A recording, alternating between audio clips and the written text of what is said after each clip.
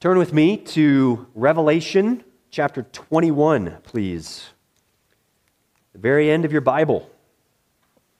Revelation 21.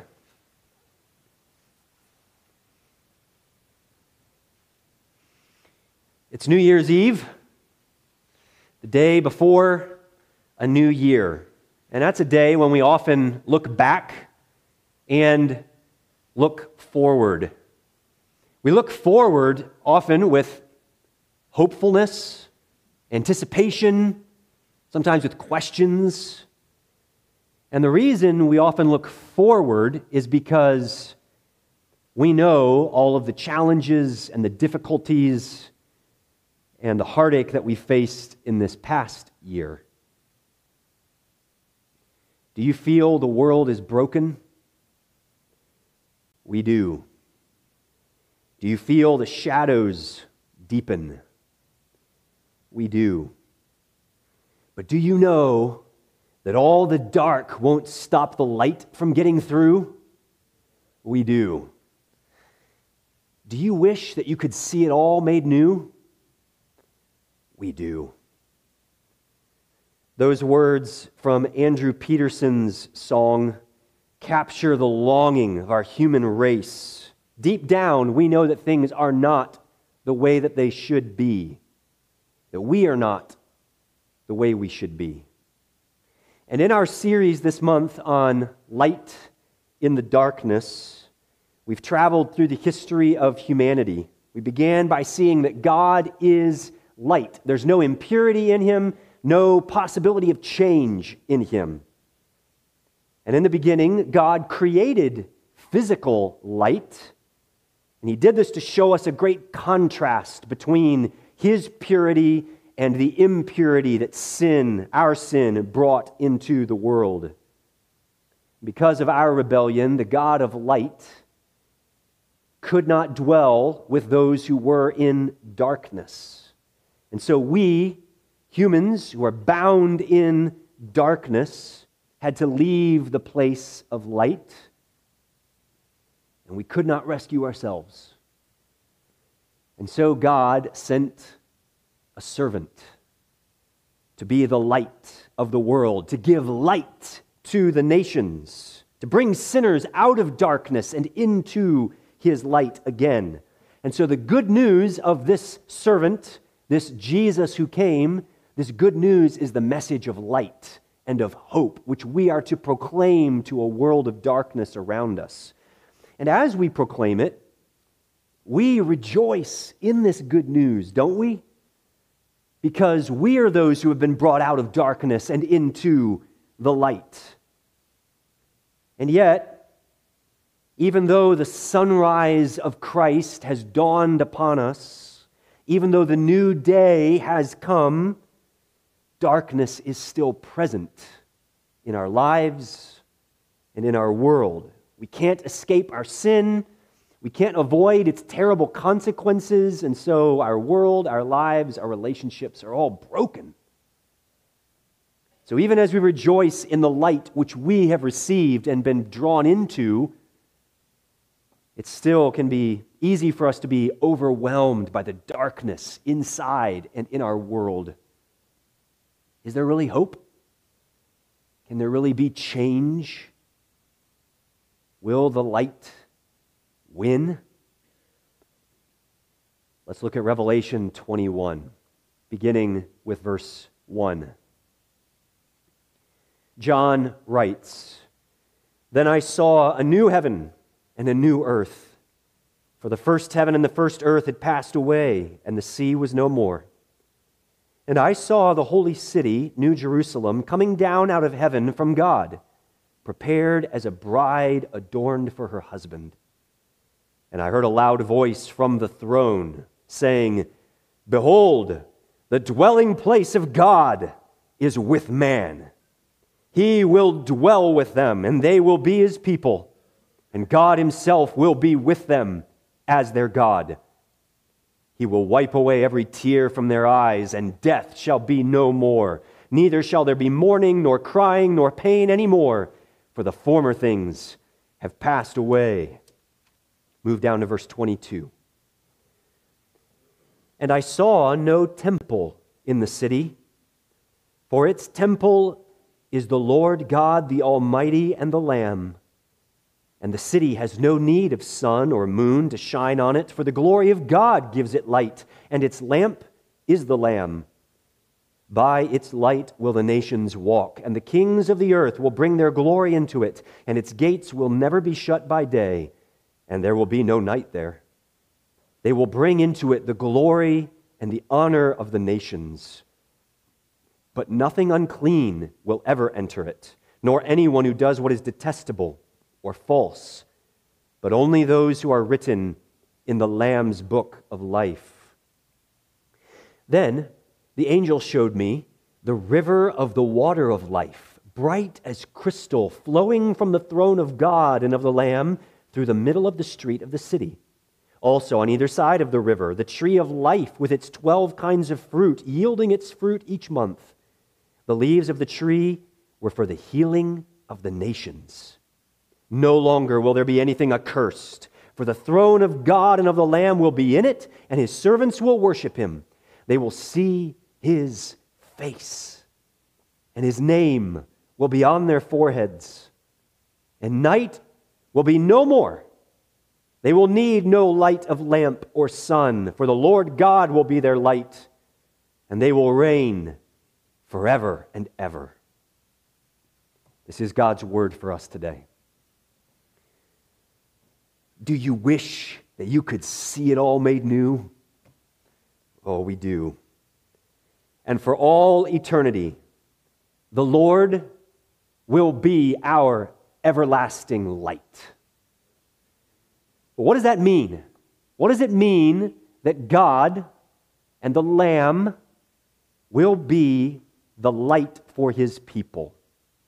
Two thoughts for us this morning from our text. First, God lives among us. And second, he reigns over us. First, he lives among us. John, who wrote this book of Revelation, sees a vision of the new creation, new heavens and a new earth. So, the God who created the heavens and the earth in the very beginning is now remaking them. But there's a significant difference between the creation we know now and this new creation which John sees. What is that key difference? Well, to answer that question, we need to ask a couple of other questions from our text. So first question, what is this city which John sees in Revelation 21, verse 1? You might say, well, Abe, that seems like a really obvious question. What is a city? It's a city. But as you see more of the descriptions that he offers, it seems to get a little more complicated. Look down at verse 2 of Revelation 21. I saw the holy city, New Jerusalem, coming down out of heaven from God, prepared as a bride adorned for her husband. So it's a city, which is so glorious that it's like a bride on her wedding day. Is that it? Well, look down at verse 9 of Revelation 21. Then came one of the 7 angels who had the 7 bowls full of the 7 last plagues and spoke to me, saying, Come, I will show you the bride, the wife of the Lamb. And he carried me away in the Spirit to a great high mountain and showed me the holy city, Jerusalem, coming down out of heaven from God.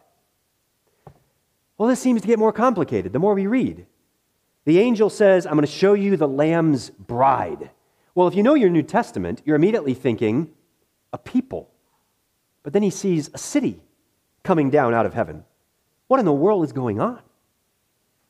Well, there's no way to work through all of the details of this text this morning, and I hope that if God gives me and us enough time together in the years ahead, I hope that we can come back to the book of Revelation and walk through the whole thing. But I'm going to need to soak in the Old Testament for a long time before I do that. I heard recently that there was one man who committed not to study the book of Revelation until he had spent 10 years in Ezekiel, 10 years in Zechariah, and 10 years in Daniel. because you have to know the Old Testament and your whole Bible in order to accurately understand this last book. It pulls so much from the other books of the Bible that you can't just read it on its own unless you understand the rest of the Bible which has come before. All that to say, I'd love to come back to it at some time, but I'm going to need some gray hairs before then. But what is John saying about this city?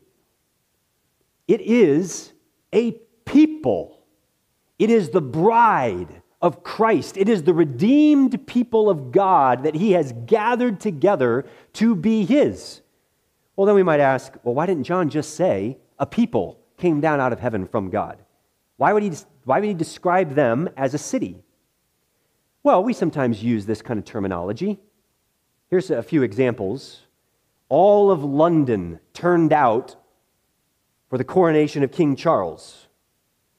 Well, we don't mean the buildings, the constructions. We mean the people who are a part of London. Brevard celebrated the Christmas festivities. Well, we know that's the people of Brevard. The city of Charlotte showed up for the Panthers Super Bowl parade. Well, maybe someday. When we use the wording of city in this type of context, we mean the people who make up the city, the people who are the inhabitants of this city. So John's point is that those whom the Lamb, whom Jesus died to save, are the dwelling place of God. God's people are the place where God lives and God reigns in the new creation. Okay, so that's one question. What's the city? Second question is, why is there no temple in this city? Do you remember that? Verse 22, we read this. John says in verse 22, I saw no temple in the city. Why does he point that out? Well, let's review a little bit. What was the temple? It was the building where God's presence resided and where God's people could come to meet with God. Now, why didn't God's presence reside everywhere? Isn't God omnipresent? Doesn't he exist everywhere? In one sense, yes. But you know the story of the Bible. In the beginning, God's entire creation was very good. There was no darkness, no taint, no sin, no impurity. And so where was God at that time? He walked in the garden with his people. But when sin entered the world, God could not dwell with his people any longer. They had to go out of his presence, out of the garden, and so they were away from the presence of God. But God made a plan, and eventually he created a way for humans to come close to him. There was a tent called the tabernacle, and then later there was a building called a temple, which was where God said his presence would reside on the earth and where his people could approach him if they came the correct way. But humanity's access to God was really limited because the people could only get in a certain distance, and there were barriers along the way, and only one person, the high priest, could get into the presence of God, and only one time a year. That's really restricted access. But centuries later, a man appears who claims to be God with us. God is once again walking among his people. And this man, Jesus, claimed to be the new temple in John chapter 2. He was the way that God came to humanity, and he is the way by which humanity meets with God. And what is astounding is that as you read through your New Testament, we learn that all of the people who are connected to this one, who are united to Jesus, become a temple in which God dwells. Peter and Paul both talk about God's people being living stones who are built up into a structure in which God will dwell. And so here at the very end of human history, John sees a vision of God with us fully realized. We are back in Eden, where God is among his people, but it's even better than Eden because there will no longer be any separation of God from his people ever again. God will be with his people in his place forever. This is why there's no temple in the new creation. There's no building needed because you don't go anywhere to meet with God. God is everywhere in the new creation with us. God's splendid glory fills up every nook and cranny. His light shines into every part of his new creation. And what are the results of that? What happens when God shines and there is no darkness to oppose his light? Two thoughts for you. When God lives among his people, God's splendor guides his people. Look down at verse 23 of Revelation 21. And the city has no need of sun or moon to shine on it, for the glory of God gives it light, and its lamp is the Lamb. What does that mean? Its lamp, the city, this place, this people where God is dwelling, his glory is shining among them, and the Lamb is its lamp. Well, what is a lamp? It's something which provides illumination and even guidance. You remember the psalmist's words in Psalm 119? Your word is a lamp to my feet and a light to my path. So God's written truth is a light that guides us. But in the new creation, the Lamb himself will guide his people. He himself will lead us. And John wrote about this earlier in the book of Revelation. In Revelation chapter 7, he says, the Lamb in the midst of the throne will be their shepherd, and he will guide them to springs of living water. When God's glory shines in the new creation, we will not have to wonder, where do I go? Or what do I do? Or what decision should I make in this situation? You will no longer have questions or lingering doubts because Jesus, God with us, will direct us forever. And what does he direct us to do? Look down at verse 24. By its light, by the city's light, and what did we say the light was? It's God and the Lamb. So by their light will the nations walk. They will be guided. And what are they doing? The kings of the earth will bring their glory into the city. Verse 26. They will bring into the city the glory and honor of the nations. What does that mean?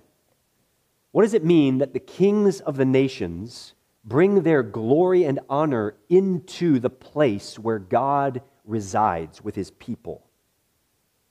Well, let's go back to one of the prophets because John is quoting from Isaiah. Isaiah 60. Turn back there, and I want you to lay your eyes on one of these verses. Isaiah chapter 60.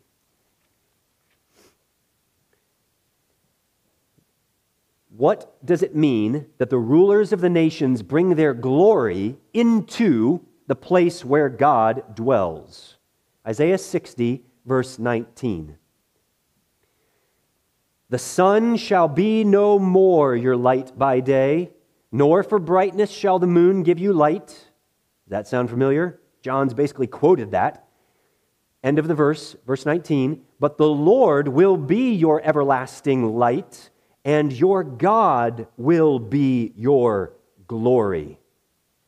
Isaiah says that God himself is the glory, the splendor of his people. The best thing about us is the God who is with us. And so, all of these nations who are worshiping the one true God of heaven bring their worship into the place where God resides with his people, and they all share their worship with each other as they praise him. Some of you may know that one of our mission partners, Frontline Missions, has engaged in this project called Worship Round the World. And what Tim Kazee is doing with one of his friends, writer Tim Challies, is that they are traveling around the globe, visiting with different local churches and videoing, recording their worship services to capture a glimpse of how these different nations are worshiping the one true God and his Son, Jesus Christ. And I can't wait for this to come out. They visited places like Fiji, Cambodia, Korea, Zambia, Chile, Mexico. Now, just with that little smattering of examples, can you imagine the diversity of the kinds of services that are going on in these different places? Can you imagine the diversity of the musical styles? Can you imagine the diversity of the spaces of worship in which they gather? Can you imagine the diversity of the ways that they respond and interact physically, verbally? John, in Revelation, sees people from all these different nations, and they're bringing their glory, their worship of the one true God into the place where God is dwelling with his people. And all of this diversity is for the glory of God. So when God is among his people, God's people worship him. And that's what we see happening in the book of Revelation. God's splendor guides his people to worship him. But second, God's splendor guards his people. Look down at verse 25 of Revelation 21. The gates of the city will never be shut by day, and there will be no night there. Okay, so the gates of the city will never be shut during the day. And in case you wondered if they're going to be shut at nighttime, there's never going to be nighttime, so the gates are never going to be shut, period. Now, what is significant about gates in a city? Gates are an entryway, a way of access, but gates are also meant as a way of protection. You may remember the story from the reign of King David. Shortly after he became king, he was trying to conquer the city of Jerusalem.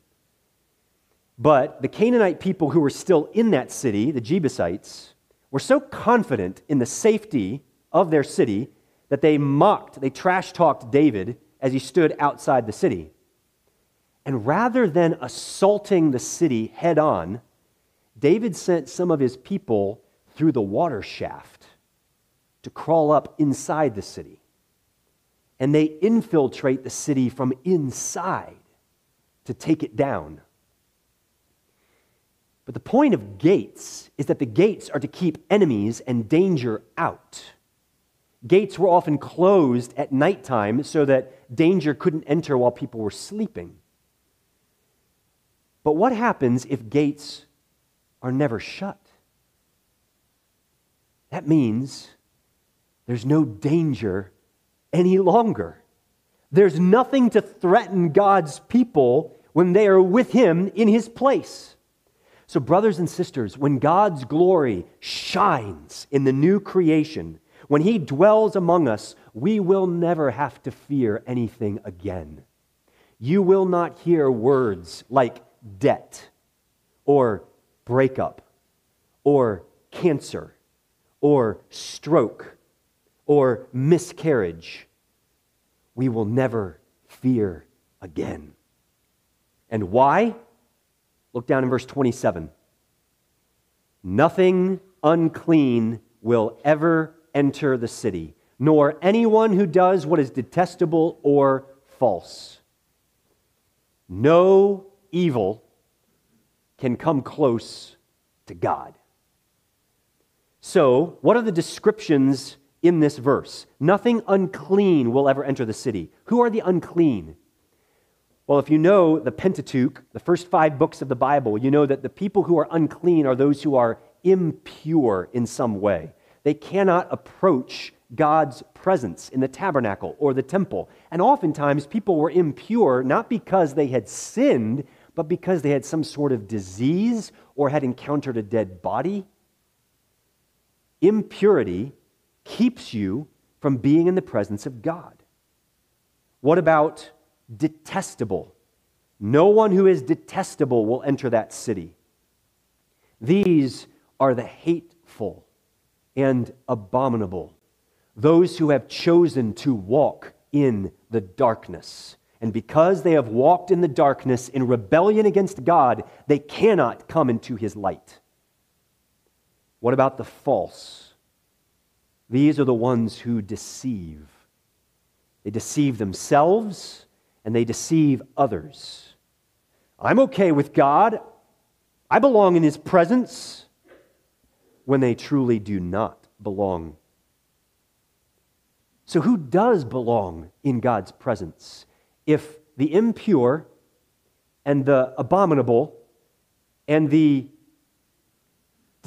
deceptive, the false, cannot be in His presence, then who can belong? End of verse 27. But only those who are written in the Lamb's book of life.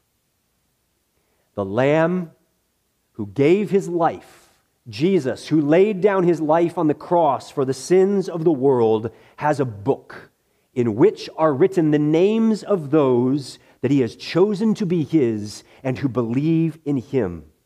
These are the names of those who will be in the creation. These, and only these, will be in the presence of God. Why? Because those who are in the Lamb's book of life are the ones who have been drawn out of darkness and into the light. They are the only ones who have been made pure and can stand in the blazing light of a holy God. So where is your name written? Is it written in the Lamb's book of life? Are you one of those who have turned from the darkness and who have been brought into the light? Or are you still out in the night? Are you still impure and unclean? Are you still walking in hateful and defiling pursuits? Are you still deceiving yourself and trying to deceive other people that somehow you belong in God's presence when you don't? You must turn. You must turn from your own way and turn to the God who is light. Turn from your sin and from the darkness and repent and come to the one who is the light, so that you might be in the Lamb's book of life and be in the presence of God, as we see here. When God is among His people, evil cannot dwell there. And when God is among His people, God's people are safe in Him. The Lord will be our everlasting light because He will live among us. But the Lord is also our light because He reigns over us. You might have noticed this in the first few verses of Revelation 22, which we read. A couple of times there is reference to the throne of God.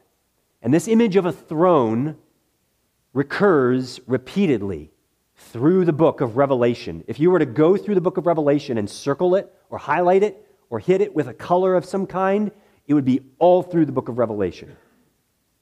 What does it convey? What is this image of God and the Lamb on a throne? What does that communicate to us? God is in control. The Lamb reigns over all things. He is in charge. And so the terrible events of our world, the sins of our own hearts, cannot overcome His reign and His good purposes.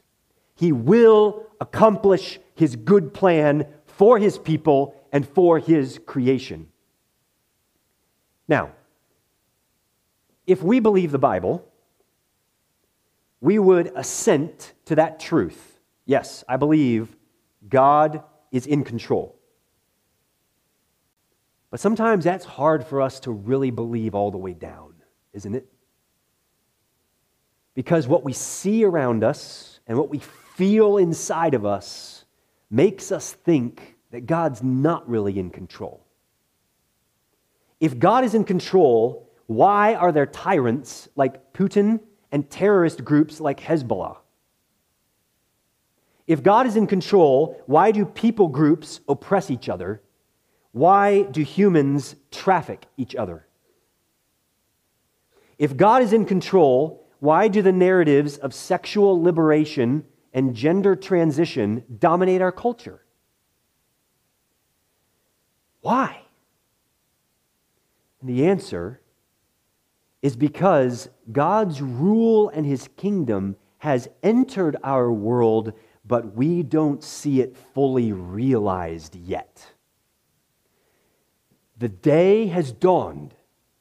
The sunrise of the new day has started, but the full day has not yet come. And so, the light is driving back the darkness, but the darkness is still present. But John's vision in Revelation shows us a day when night will be no more. God's people will need no light of lamp or sun because there will be no darkness. The Lord God will be our light, and He will shine through every part of the new creation. And as Matt Collier said earlier in our series this month, in the beginning, darkness reigns and light does not even exist.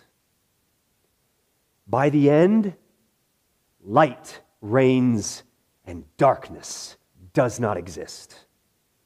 And why is that the case? Why will the light reign unchallenged by any darkness? Because the Lord God and the Lamb will reign unchallenged by any enemies. All His enemies will finally and fully be crushed under His feet. There will be no resistance to His glorious reign. There will be no enemy to challenge His rule. He will be the eternal and unrivaled King. And what will that reign look like? Well, John gives us two images in the first part of Revelation 22. In verse 1, he shows us a river. And in verse 2, he shows us a tree. The river is the river of the water of life. And the tree is the tree of life. Now, where does this river flow from? In verse 1, it flows out from the throne of God. God's rule, His reign, gives life to His people. And what's alongside this river? A tree. And apparently, it's either a really ginormous tree or it's many individual trees of one kind because it's along both sides of the river. So maybe it's like a giant redwood that spans the river runs through the middle of it, or maybe it's many trees alongside. But what are these trees characterized by? They have leaves for the healing of the nations, verse 2. Where God reigns, life thrives. Can you think of a place in Scripture where there was a luscious area through which a river flowed and in which a tree grew which gave life? In the beginning, in the Garden of Eden, it was a place of life because God was there. Life was there. But death came into that garden because of our sin, and so God's people had to leave God's place, as we've said before. And so ever since that time, death rather than life has characterized our human race. But thousands of years after that terrible event, another one of God's prophets had a vision of restoration. So, let's go to another prophet. Turn with me to Ezekiel. Ezekiel 47. This prophet has a vision of restoration, of things being made new. And it's eerily similar to what we've just seen in Revelation 22. Ezekiel 47, verse 1. Then he, the angel, an angel, brought me, Ezekiel, back to the door of the temple. And behold, water was issuing from below the threshold of the temple toward the east, for the temple faced east. And then in the coming verses, what Ezekiel is going to see is that this trickle of water coming out from the temple gets wider and deeper, and it turns into a river that you have to swim through. Verse 6. Then the angel led me back to the bank of the river. As I went back, I saw on the bank of the river very many trees on the one side and on the other. Verse 12. And on the banks, on both sides of the river, there will grow all kinds of trees for food. Their leaves will not wither, nor their fruit fail, but they will bear fresh fruit every month, because the water for them flows from the sanctuary. Their fruit will be for food, and their leaves for healing. So Ezekiel sees a vision of a river, and on either side of the river, trees with leaves that bring healing. For Ezekiel, the river is flowing out of God's temple, the place where he resides. For John, he sees the river flowing out of God's throne, the place where he resides and from which he rules. It's essentially the same vision. And what are we seeing? We're seeing the remaking, the re-enlivening of creation, the healing of creation. In this new place, when God is among his people, we are healed from every harmful thing. Woohoo! Praise God for that. No more eye problems, no more hearing loss, no more aching joints, no more sinful desires which keep rising up in our hearts, no more disunity between family members, no more hostility between nations, no more suspicion between ethnic groups. In God's light and under his rule, there is healing. Nothing to curse us, nothing to plague us anymore. Look at verse 3 of Revelation 22. No longer will there be anything accursed. When did a curse enter the world? With Adam and Eve's sin in the Garden of Eden. And what did that curse and that sin bring? It brought death. So if in this new creation there is no more curse, if there's no more sin, then there's no more death. The darkness is totally eradicated, death is gone, light shines, and life will never end. That is something to be excited about. God's rule gives life to his people. But God's rule produces fellowship with his people. Look down at verse 4 of Revelation 22. His servants will see his face, and his name will be on their foreheads. What does it mean to see someone's face? When you spend long amounts of time face to face with someone, what happens? When you have two dear friends who see each other after a long absence, what happens? When a husband and wife come face to face in marriage, what happens? When people come face to face, they know one another. There is a deep intimacy and a sweet fellowship which cannot be experienced apart from one another. So if God's servants will be face to face with God, what does that mean? That we know Him and have deep intimacy and sweet fellowship with Him like we have never experienced before.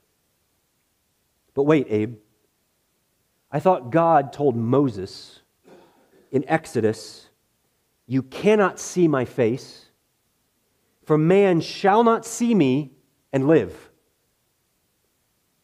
God did say that because sinful humanity, humans locked in the darkness of sin, would be obliterated by the holy light of God. But when the darkness of sin has been obliterated from us through the work of the slain Lamb on the cross and by His resurrection, then we can come face to face with God the Almighty and know Him and dwell in His blazing presence, for there is nothing in us to keep us away from Him any longer. We can know Him, and we will be identified with Him. Look down again at verse 4. We will see His face, and His name will be on their foreheads. That seems like a weird image. Well, we got some sort of sticker or tattoo? What's going on? Well, do you remember who in the Old Testament wore a plaque on their forehead with the name of God engraved on it? The high priest, Aaron, would wear a plaque on his forehead when he walked into the Holy of Holies, into the presence of God. And as he did so, as he was engaging with the presence of God, he was identified with God. But here, in the new creation, this isn't just one person, a high priest. This is every one of God's servants who come face to face with God and who reflect God's glory and show that we are His. We are identified with Him. But we don't just know Him, and we aren't just identified with Him. Look down at the end of verse 5. And they will reign forever and ever. The Almighty God, the Lamb who was slain for us, the King of the universe, will actually share His royalty with us. We tired, weary, sinful, frustrated, irritated, impatient people, we get to reign as kings with the eternal King. That is an incredible privilege. So, brothers and sisters, at the end of one year and the beginning of a new year, this is our glorious hope, that whatever comes in the time ahead of us, this is the great end of the story of humanity. Is all creation groaning? It is. Is the new creation coming? It is. And is the glory of the Lord to be the light within our midst? It is. Is it good that we remind ourselves of this? Oh, it is. Because when your suffering seems all-consuming, you need to remember this hope. When Christianity seems to be losing, you need to remember this hope. When the siren call of the world seems so alluring, you need to remember this hope. The God who is light is eradicating the darkness. He will live among His people. He will rule over us. He will cast out sin and death, and we will be safe in His light forever. Amen. Let's pray.